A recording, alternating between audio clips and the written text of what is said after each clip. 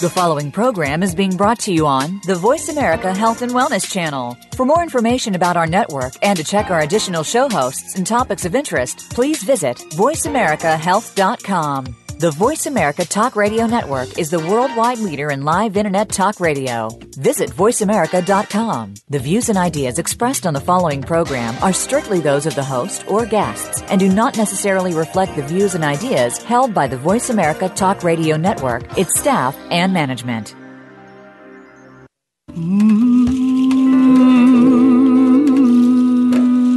Loss helps us define our lives. By allowing our grief to matter, we discover our own strengths and embrace our authentic selves. Welcome to Good Grief with your host, Cheryl Jones. Get ready to be inspired to create a deeper life, to make your time on Earth much more meaningful. Now, here is Cheryl Jones. Hello, I'm your host, Cheryl Jones, and I want to welcome you to Good Grief, where we talk each week about the transformations that can come from loss. I want to know more about who you are out there, and I appreciate the people who have been in touch so much. I'm interested in how you respond to the show, what you'd like more of, what stories you have to tell about your own transformations. What losses have you experienced? How have they changed you?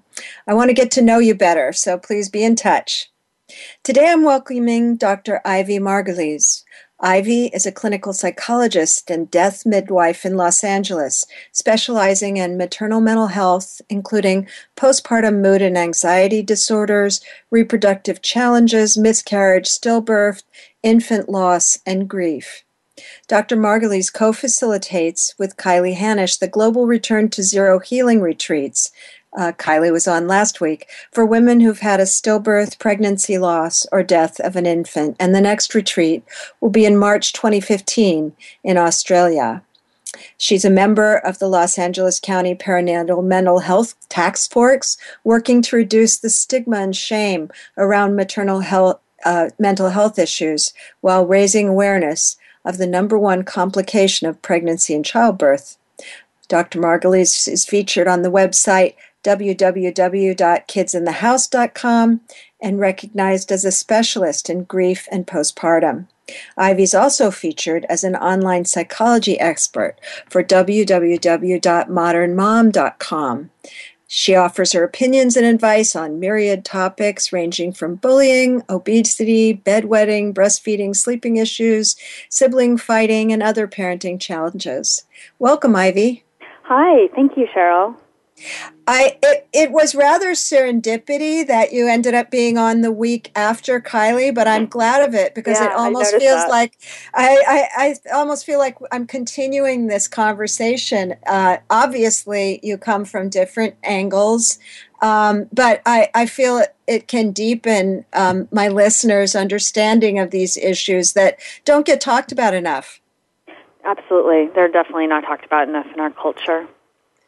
And that's notable to say because, of course, all losses, all kinds of grief are a little under-talked about from my view, but these particular losses maybe even more so. Do you think? Oh, absolutely, because they're silent losses. They're not really, seen or recognized outside of everyday life, let's say, whereas well, we were just speaking of death of parents, where your parents' death would be a lot more visible and understandable, while a stillbirth or a miscarriage is silent and usually under the radar and quiet. And also that really deep misconception that you haven't lost a relationship. Exactly. What are you crying over? You didn't even know them. You didn't even know them, which if you've ever been pregnant, which I have, is a rather ridiculous statement for one thing. Absolutely.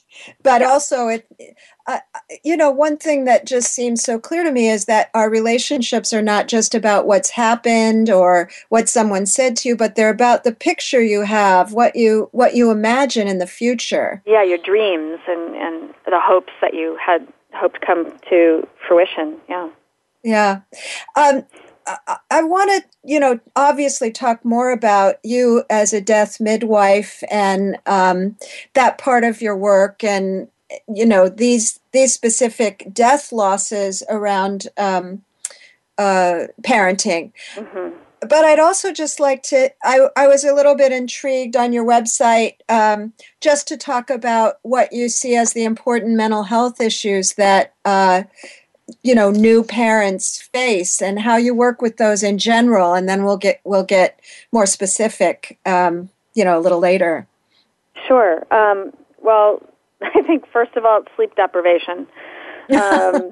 Sleep deprivation when you have a baby is really the source of what then cascades into other areas of your life, and not only hormonally, but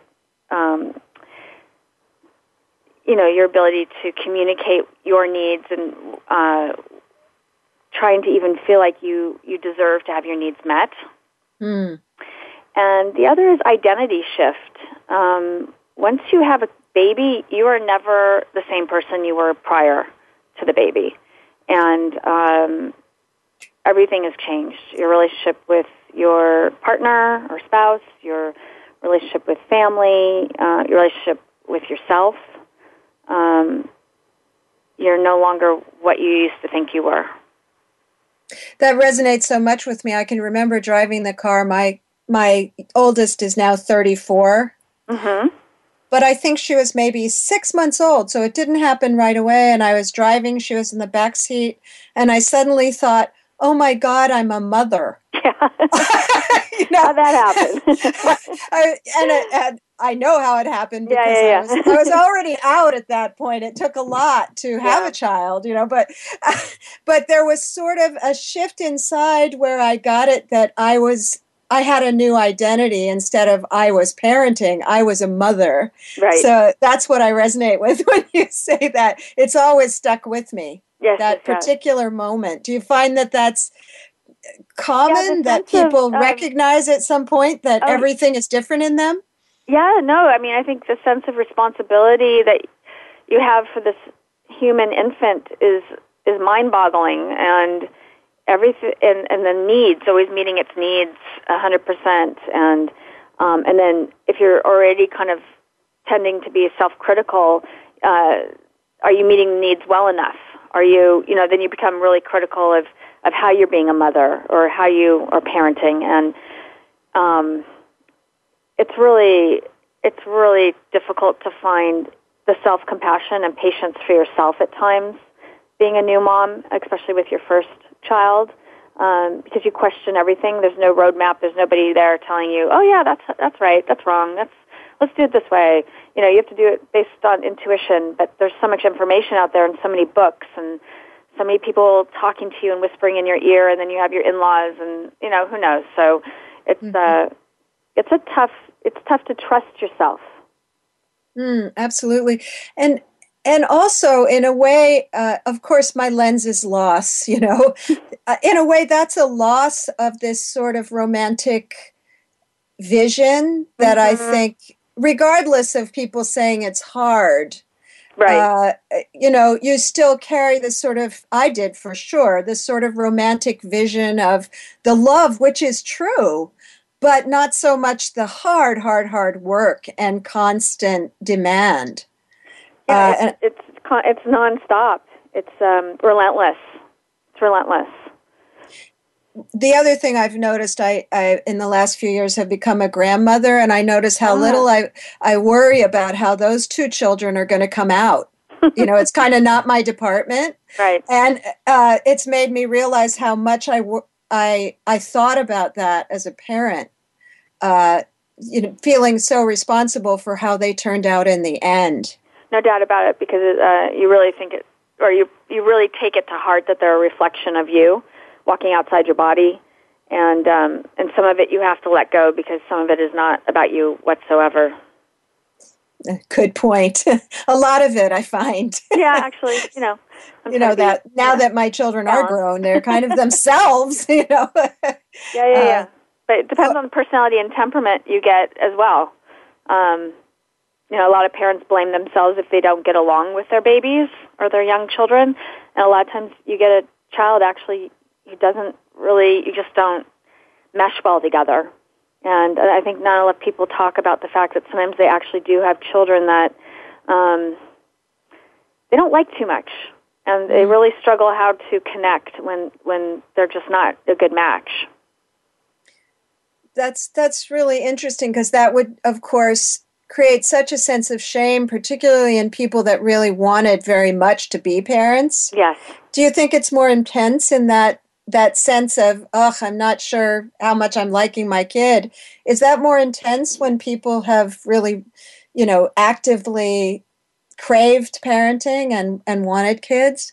Yeah, well, I don't think our culture really promotes women talking about how unhappy they may be in general, especially mothers, because we supposedly revere them as this amazing, motherhood is supposed to be this amazing experience, and how grateful and blessed you must be and feel to be one. And actually, women are then shamed into silence because if they're not having such a good time or they're not really enjoying it, they're not going to speak up and say, well, actually, I'm not doing so well, or I'm not really liking little Johnny today, or, Which, of course, makes it hugely worse. Yeah. Because what can't be expressed is hard to get out of your system. Mm-hmm. I remember I had a friend, our babies were born within a few months of each other, and when her child was about 2 months old, she said, I took a 6-month leave, but I'm putting him in childcare because we just can't be together that much. Mm-hmm. And I thought she was so courageous, not only to do it, but to share it. Yes. It was so liberating to everyone, that experience she was having. And God, they were so much happier after she did that. It makes a lot of sense. And a lot of women are shamed into feeling like they can't put a baby in daycare when it would be actually best for the mental health of the mom and then overall of the family, the health of the family. And the child. Yes, that's what I meant. Because they were kind of stuck in a bubble together, a kind of negative bubble together, and they needed more input. Mm-hmm. It really made a huge difference. So I agree, yeah. Yeah. So what we're talking about so far is really the I don't know if it's universal, but certainly very common experience of parents and what difficulties and losses are involved in that. But then there's a whole other category of things that really are huge, not common occurrences, the losses that you deal with and work with so much. Right. And they come into, they're sort of, they come into the expectation of this sort of normal up and down of parenting and just slam people, yes? We're not prepared for that, in other words. No. I'm not sure I heard the last two words you said. Slam into us. If you have a loss like that, that's so opposite of what you were expecting to do. Oh God, yes. I'm sorry. I misheard you. Yeah. The abruptness and shock of not getting the presumed outcome. Your assumptive world is completely shattered, and what you thought to be true just it's surreal. It's like what? You can't make sense of it. I also think of it in terms of momentum. That when we have momentum in a certain direction, when things go another direction, it's so disorienting and it's like being dropped over a cliff. Yes. In some way. Aside from, that's along with, of course, just the horrifying loss of it. Yes, no doubt. If you think you're going one direction and suddenly, someone puts up a roadblock and says, no, you're not, you don't understand why you're not getting what you thought you were going to go get or get. What now, kind of, huh? What now and why? A lot of why. The unanswerable question, I suppose. Yes, the ones that you can't answer, but you ask anyway. Unavoidable, yeah. In these few minutes before our break, I wonder if you could talk about kind of the range of ways that people we're talking in generalities, but what are some of the experiences particular families have had? What have you noticed? What makes a difference in how people react, I guess is what I'm asking. Well, that's that's complicated. I think it all depends on that person's ability to take in the experience.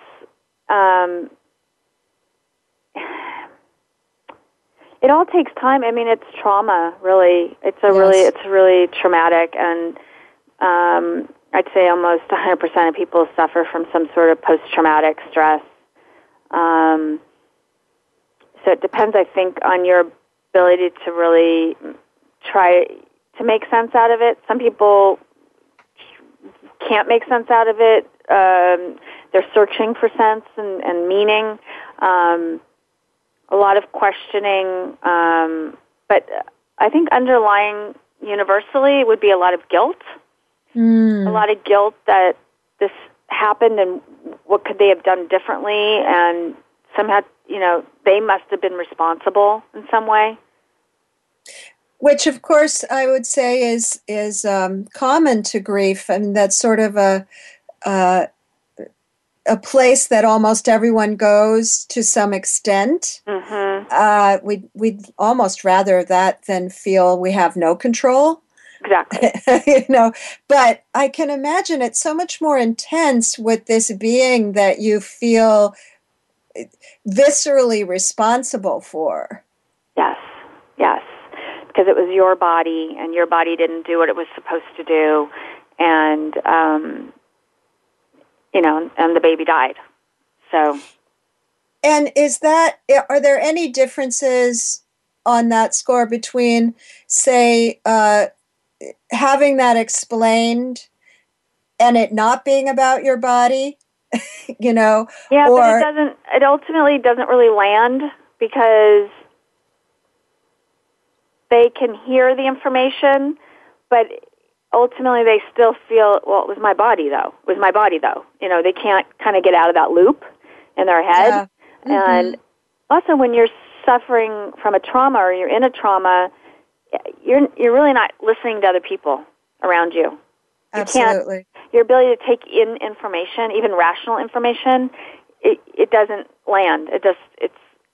You're not there. You can't hear it yet. For sure. Yeah. And the road has to be walked on. You can't skip to the next town in a way, too. That's true. If that's a natural part of the process, you can't kind of skip around it. You have to go through it, yes? That's right. Yeah, no one can do it for you. And of course, we're going to talk more about this, but I was really moved by the term. I've heard a few times, and in relationship to you lately, the term death midwife. Uh-huh. And I'm very moved by that term in the sense that, that process of getting approaching a death can be midwifed. Yes, you can help birth the other direction. You accompany someone through their dying process. The other way that resonated with me too, yes, absolutely. The other way is just that those two spaces, for me, the space of giving birth and the space of helping someone die, the rooms felt quite similar to me. Oh, absolutely. I think there should be dying rooms at hospitals. Mm-hmm. Because I think I wrote to more people die today in hospitals than at home, and wouldn't it be nice if the same space was given to people leaving and transitioning from this planet, the room and the opportunity to just take their time. I think that's a beautiful thought. It's time for a break, and when we come back, I want to talk more about death midwifery, and also about what brought you to this work and what it means for you as a person. Okay. So listeners, in these few minutes, be sure to go to my host page, goodgrief@voiceamerica.com, and that will connect you with all my various links and ways to reach me. And to find out more about Dr. Ivy Margulies, go to www.drivymargulies.com. Back after the break.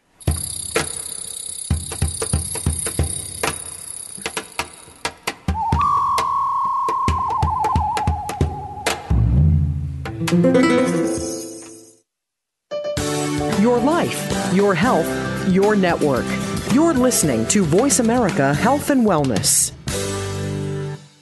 If you think you've seen online TV before, let us surprise you. VoiceAmerica.tv is online now. The leader in live internet talk radio has done it again. Multiple channels, a state-of-the-art viewing experience, live and on-demand programs streaming 24 hours a day. It's exactly what you want, when you want it. VoiceAmerica.tv. From health and wellness to business, sports, and everything in between. Discover our new world. Visit VoiceAmerica.tv now and experience the future of online television. VoiceAmerica.tv. We're making it easier to listen to the Voice America Talk Radio Network wherever you go. In addition to listening live, you can check out information about your favorite talk show hosts, discover new talk show personalities, add shows to your list of favorites, and listen to all our show archives on demand. All from your iPhone, BlackBerry, or Android. Download it from the Apple App Store, BlackBerry App World, or Android Market, and get ready to tune in. The Voice America mobile app, powered by Aircast. Real life solutions. Voice America Health and Wellness.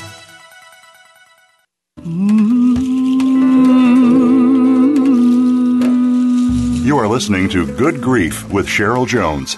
To reach Cheryl or her guest today, please call 1-866-472-5792. That's 1-866-472-5792. You may also send an email to CherylJones@weatheringgrief.com. Now, back to Good Grief. Welcome back. This is your host, Cheryl Jones, back with you. And today I'm here with Dr. Ivy Margulies, an expert in perinatal loss and mental health.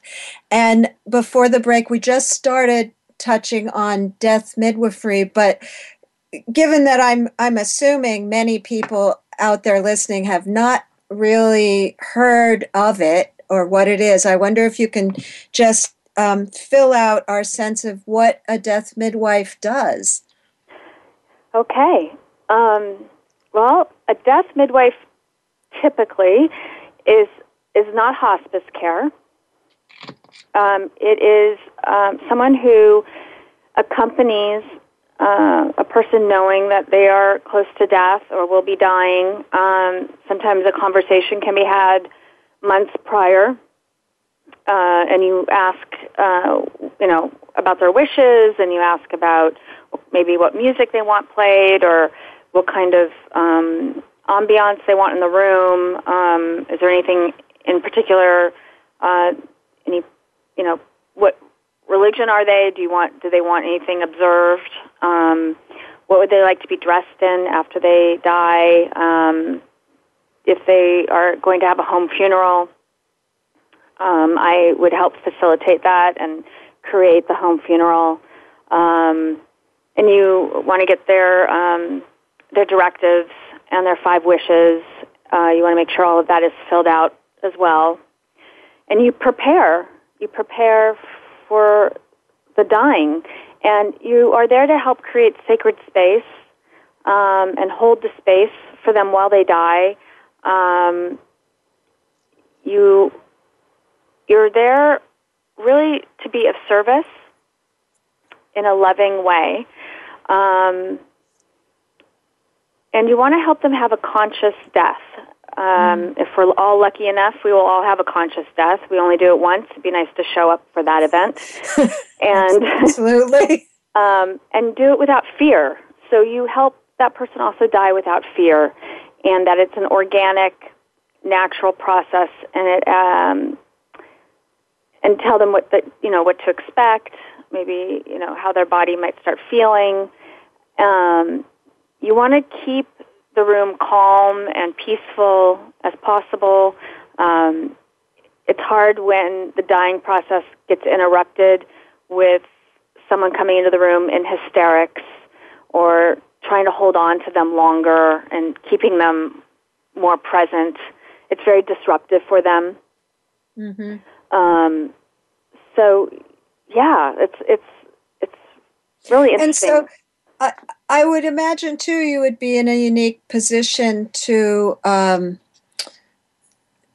look at the inner relationships between people and maybe intervene in some ways to help everyone go through that, not just the dying person. Absolutely. And then a death midwife cares for the body after death by bathing and anointing with oil and then dressing the body and keeping it on ice if they want a home funeral. You know, with my wife, we did that as a friendship community. She'd been sick a very long time, so we had very intimate people with us. That is one of the most sacred things I've ever participated in.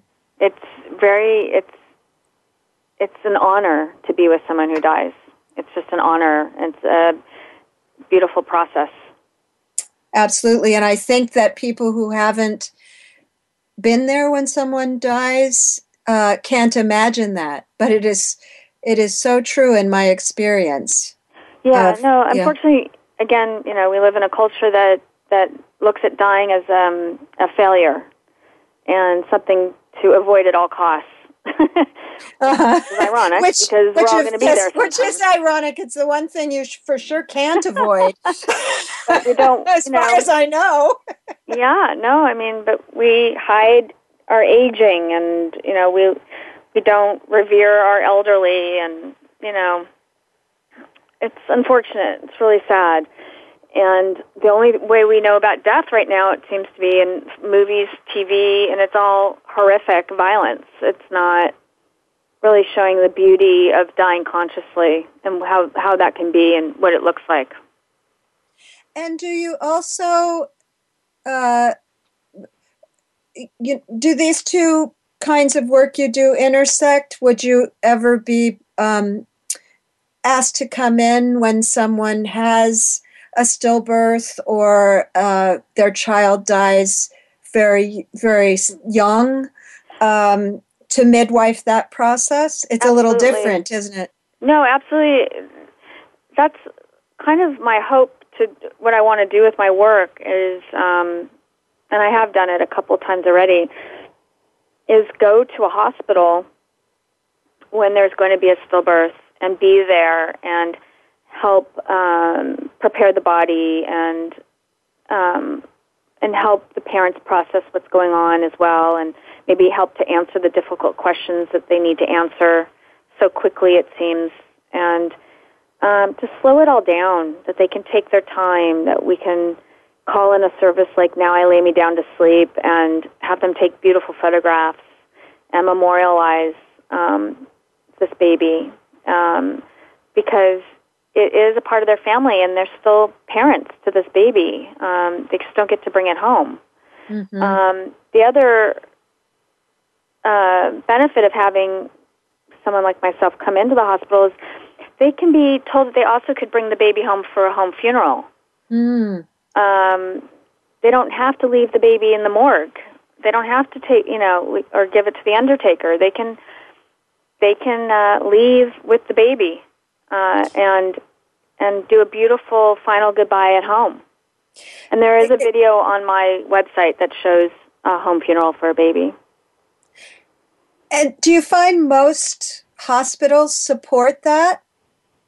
Do you have to fight for it, or yeah, would they? Most hospitals don't know about it, don't understand it. They only give the options to the parents. Well, do you want to call the funeral home, or are we doing an autopsy? They don't say, or are you doing a home funeral? That is not offered. That seems seems to be my my passion at the moment. my calling. I just feel like more options need to be given to parents in hospitals. Yes, and of course all of us, because I know that time of wake that I had with my wife was quite helpful in my grief. Right? Yeah. I never experienced that moment that people talk about when they're wrested from their loved one. The car takes them away. Right. And they're left bereft. I never experienced that. Wow. Because I followed her. Mm-hmm. And she was there a long time. I think that does make a crucial difference in grief somehow. Absolutely. Absolutely. It's not so antiseptic. It's not so separated. You're touching, you're holding, you're with. It's private, it's intimate, it's sacred. It really is. And you're ready. Mm-hmm. When we drove behind her body to the crematory, when we were ready, and left her, and then went back when they cremated her. Mm-hmm. And it just feels like a seamless experience. There's no jolts. I don't remember any jolts. Yeah. Well, historically in America, we used to take care of our own dead. If a member of our family died, we laid them on the dining room table, and we took care of their body. We dug the hole in the backyard. We took care of it, and slowly, as the funeral industry has come in to take that over, we are now growing up in a culture that it's assumed. It's assumed that you immediately call the undertaker. Yes. And no, you don't have to.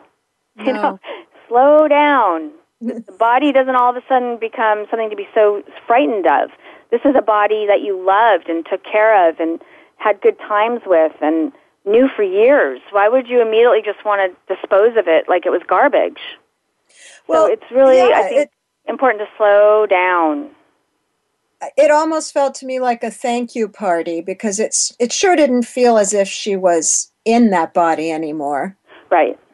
But I appreciated that body for having housed her and for having allowed her to be with me. Yeah. Yeah. So there is some honoring about that I just feel is so helpful. So helpful. The celebration of that life. Yes, and absolutely. That body. Yeah.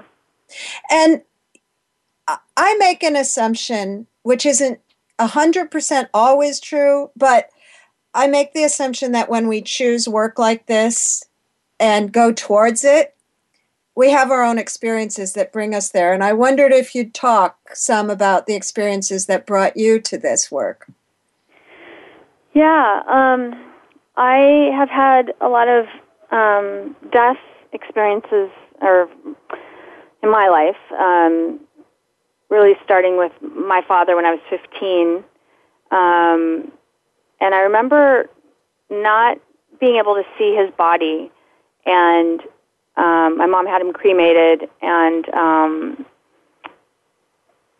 I had always wished I could have said goodbye. Mm. And was his death sudden? It was, he committed suicide. He was bipolar, and it was a long time going back and forth on that and not wanting to take medication. Mm-hmm. So it's still shocking, though, when it happens. Absolutely. A year later, one of my best friends hung herself in her closet, and I never got to see her body. And I was really, another kind of shock. I was young. I was 15, 16. And on top of your father's death. And then when I was 24, my husband died in a car accident. And I did get to see his body and touch it and spend time with him. But I wish I had known then what I know now about the death and dying process, and how maybe I could have just done a few things differently that would have been more meaningful and all of that. Did it make a difference, though, that you were able to be with his body? Absolutely. Absolutely. I'm a strong believer in if you're not ready to see the body, at least see a hand or a foot Just something that concretizes that loss. Otherwise, your mind has a way of making things up or fantasizing what that person might look like, or if it's true they even died. So I think it's really important that you see it in some way, some tangible way, if you can. It's very important what you're saying, because of course, everyone led me to expect that I would at some point doubt that my wife had died. Mm. You know how that happens for people? Yeah. I never ever did. And I think it was because of being with her body for, quite a long time after she died. She was definitely dead. I never had that fantasy. Right. I can't say for sure those two are connected, but do you think they might be? They might be. I mean, as you're talking, I was thinking, I used to think I saw my father out in a crowd. Yes, I've had that. I've never thought I saw my late husband, Michael, in a crowd. So that's interesting. As you're talking, I'm thinking, yeah, you're right. You're right. It does. It really does help the mind process the surrealness of death. It makes it so real instead of surreal. Yeah, exactly. Yeah. I agree. I guess I feel grateful too that both of my parents, I got a chance to spend time with them after they died. I think that is a good thing. Yes, that people don't realize is a good thing. No, you're lucky, actually. I think so too. Yeah, very blessed. So 24. You're not 24 now, obviously. No, I'm not. I find for most people, there's not this immediate straight line between those experiences and ending up working with those experiences. Can you tell me a little bit about, the story of how you got from there to here? And we may not be able to finish. We may take this over into the next segment, but we can certainly start it. Well, I think, those are the highlighted experiences. I also had a pregnancy loss with my late husband, so I know what it is to have a miscarriage. As I went into graduate school, it informed my dissertation, and I worked with, I did a documentary video on young widows. When my husband died, nobody knew how to help a young widow. All the groups were for older people. I felt very lost. I felt very alone in my grief. And so being able to put it somewhere, put it in a dissertation, and talk about it, and run grief groups, and for young widows specifically, and having that experience helped me to process my grief as well. And then as I remarried and had children of my own, and I had postpartum, and so I knew what that was like, and the lack of talk. No one talks about postpartum until it's in a crisis mode, or you hear these horrible stories of women who have killed their children and then themselves, or certainly, or just themselves even, in a psychosis. And that's not the typical face of postpartum. Those are those extreme stories of postpartum. Postpartum is very prevalent. It's 1 out of 6 women will get it, and there are pre-existing risk factors for postpartum, and anything past 2 weeks, you really need to seek out counseling or help or an evaluation on your symptoms. So as I got more into the maternal aspect of my work, along with child development and grief and parenting, I've kind of moved into this world, and it really resonates with me on such a profound, deep level, and I know it's my calling. I know it sounds weird, but I love it. I love what I do. I feel very lucky to have found something that complements my psychology and the death and dying work with, significant losses in people's lives. And of course, it doesn't sound weird to me because look what I do. There's something so good about giving service around things that have touched you so deeply. Yes. We're going to take our second break. Okay. And listeners, don't forget to connect with me on my host page. And you can find Dr. Ivy Margulies at drivymargulies.com. Back soon.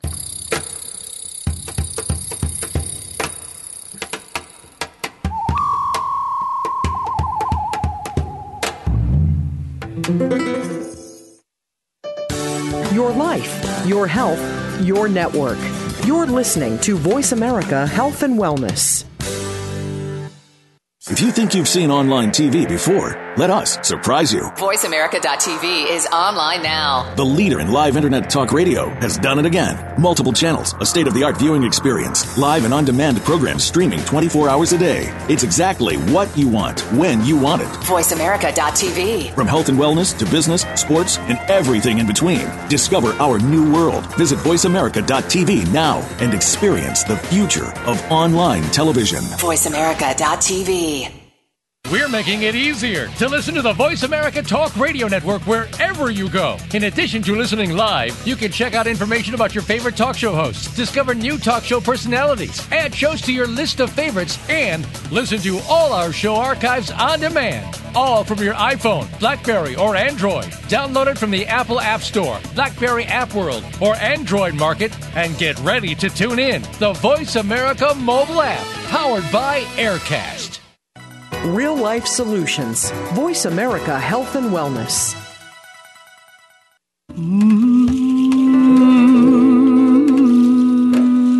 You are listening to Good Grief with Cheryl Jones. To reach Cheryl or her guest today, please call 1-866-472-5792. That's 1-866-472-5792. You may also send an email to CherylJones@weatheringgrief.com. Now, back to Good Grief. Welcome back to Good Grief. I'm here with Dr. Ivy Margulies, a leading expert in perinatal mental health and loss. And, before the break, we were talking about how much it helps to be able to be with death, and really how beautiful that can be. And we kept talking about that during the break. It's sort of, I can imagine, of course, midwives, birth midwives that I've talked to have said they kind of almost feel they're addicted to that beauty, that moment. Yes.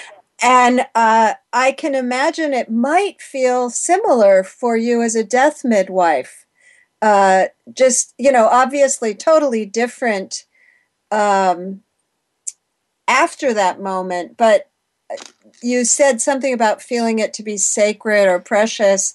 I wonder if you could talk a little more about what it's like to be a death midwife. What's that experience like for you?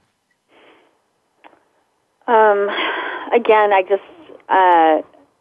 it's just an honor to be invited into that space and to be invited to help someone transition and die, and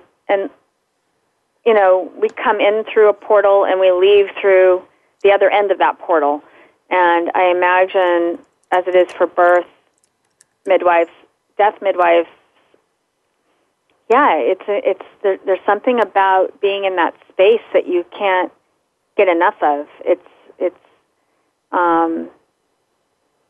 You're watching something so profound that you don't know where they're going or what's on that other side, or if there is another side. I believe there is, since doing this work. I really believe energetically we just transform into a different energy entity. But as you said, when you're looking at that body, and when that person's essence is no longer in that body. And what is that?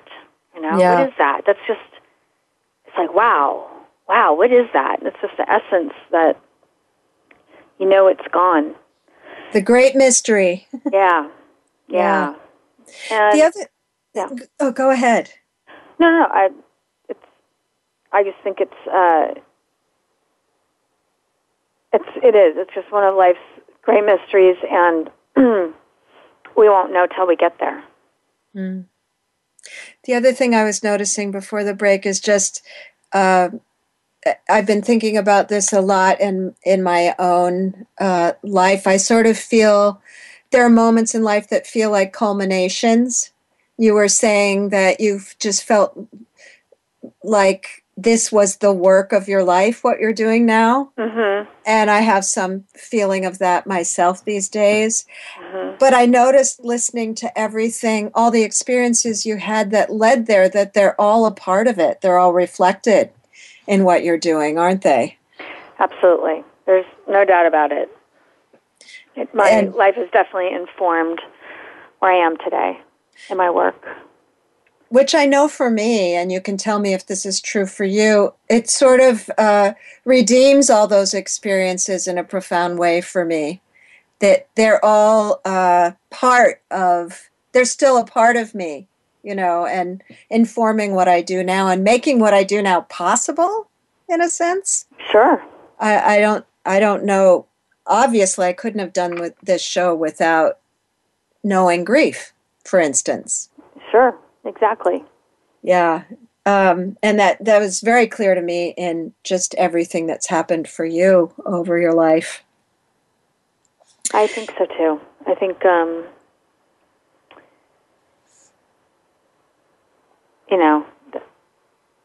don't know what else to say. It's just that life, we have to embrace every day, and because we don't know what's going to happen tomorrow. One part of your work we haven't talked a lot about yet that I really would like to hear from you about is the groups that you're going to be doing with Kylie Hanisch. Oh, yes. Because, again, I have that sense of you're going to use everything you are and everything you've experienced to do that work. And obviously, it's not the death midwife work. It's healing work for people who've had those losses. But could you talk about, I have a general sense of what you're going to be doing there, but I wonder if you could fill it out for me some. Sure. Well, Kylie and I already did a retreat in Stowe, Vermont a few months ago for 22 women, and we plan to pretty much, hope to use the same things that we were doing with this group in Australia. And we create a sacred circle, a healing circle, and we light candles in memory of our babies, which is a very powerful image to have right there in the center of the circle, all the candles lit for all the losses, which helps the women really bring those babies into the room. And we like to say they're having a play date while we're all talking. But I like that. So it helps us all become really present. We do a visualization, a meditation. We pass around labradorite, which is a beautiful crystal rock, as a talking stick. Labradorite is used to help facilitate your throat chakra and grief. So that's a nice symbolic thing to pass around as women share their stories. We have an altar, a table set up for pictures of their babies and any mementos they want to share. We ask them to write out their stories, and we put those on another table that the other women can read at their leisure during the retreat and either respond to that woman in person, like walk up and say, I just read your story and it moved me and this is, wow. Or they can write them a note in response to the letter. And then we like to have yoga. Yoga is very healing to do with grief.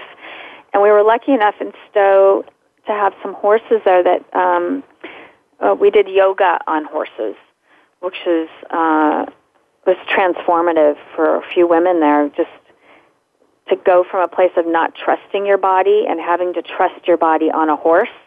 And it was very healing for many women with some of the feedback. And as we know, equine therapy is used for usually people with autism or maybe some other drug addiction or other issues that are common. But we don't hear a lot about it for grief. And it was really, really moving and a unique, amazing experience to have. Yeah, that sounds incredible. I am having a little trouble. I've done a lot of yoga. I'm trying to picture yoga on a horse. Yeah, downward dog. Downward dog on top of the horse. Yeah. Must have been some very agreeable horses, yeah? Yeah, oh no, they know, they stand still. They know what to do. That's incredible. Just in terms of being rather high up, I've also ridden horses, not at the same time. Mm-hmm. So you're rather high up, and you're doing yoga, which it requires some balance and yes, and intention. And you're on a horse. Most people would not immediately go into trust of the horse staying still. Yeah, you go into triangle So that must pose. be like the old trust exercises where you fall backwards. Yeah. Does it feel that way? No, not at all. No, it just feels very steady and safe and wonderful. You're moving with the horse if it's swatting flies or, I don't know. I mean, you're trusting that the horse is not going to just take off. Uh-huh. But the owner is holding the horse, on a lead rope. But, it can move. Sure, it shifts its feet. You could go off of it. But it's relatively safe. You have to trust yourself and the horse. Absolutely. Yeah. So what I'm picturing are a lot of things that I do think really so much help people to heal. Being in community helps people heal. But having a chance also to be within themselves helps them heal. Yes. Getting a chance to tell your story helps you heal. And getting a chance to have a new experience with your story helps you heal. So I hear all that in what you're doing. Absolutely. I hope anyone who is in that circumstance, if they can, because I know, money is certainly an issue, but if they could do that, because it just sounds like it would make a lot of difference for people. It's profound. It really is. It's a unique, profound experience. And if anyone has the opportunity to go to a retreat like that, I mean, that would be, it's huge. It's a huge help in your grief work. And grief is lifelong, as we know. So it's just, and to be with other people who have had that loss is, it really creates a really safe environment for you. There's also something I know for myself, that when I did things that required effort on my part to address my grief, went to grief workshops, I did quite a bit of that kind of thing. I felt as if I was giving my psyche the message that I was going to take care of it. Oh, that's nice. I like that. That there was some way I was saying, it's okay, you can relax in my arms. I'm going to manage. I'm going to put you where you can feel better, which was a pretty new experience for me. And I think it did, very nurturing of myself in a way that was kind of new. But, when we're grieving, we don't typically have a lot of self-compassion or show ourselves a lot of self-compassion. So that was just a lovely story you just told. Very beautiful.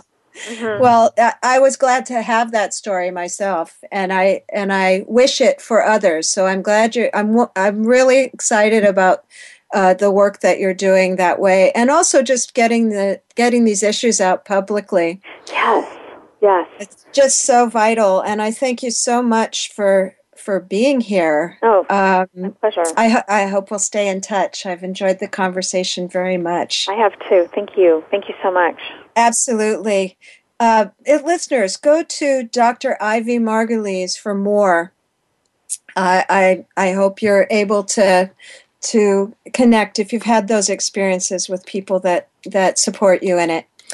Next week, I'll welcome Edie Hartshorn, whose beautiful book, Light in Blue Shadows, follows her grief after the loss of her son at age 20, the other end of the parenting paradigm. This has been Good Grief with Cheryl Jones. I look forward to being with you again next week for another meaningful conversation.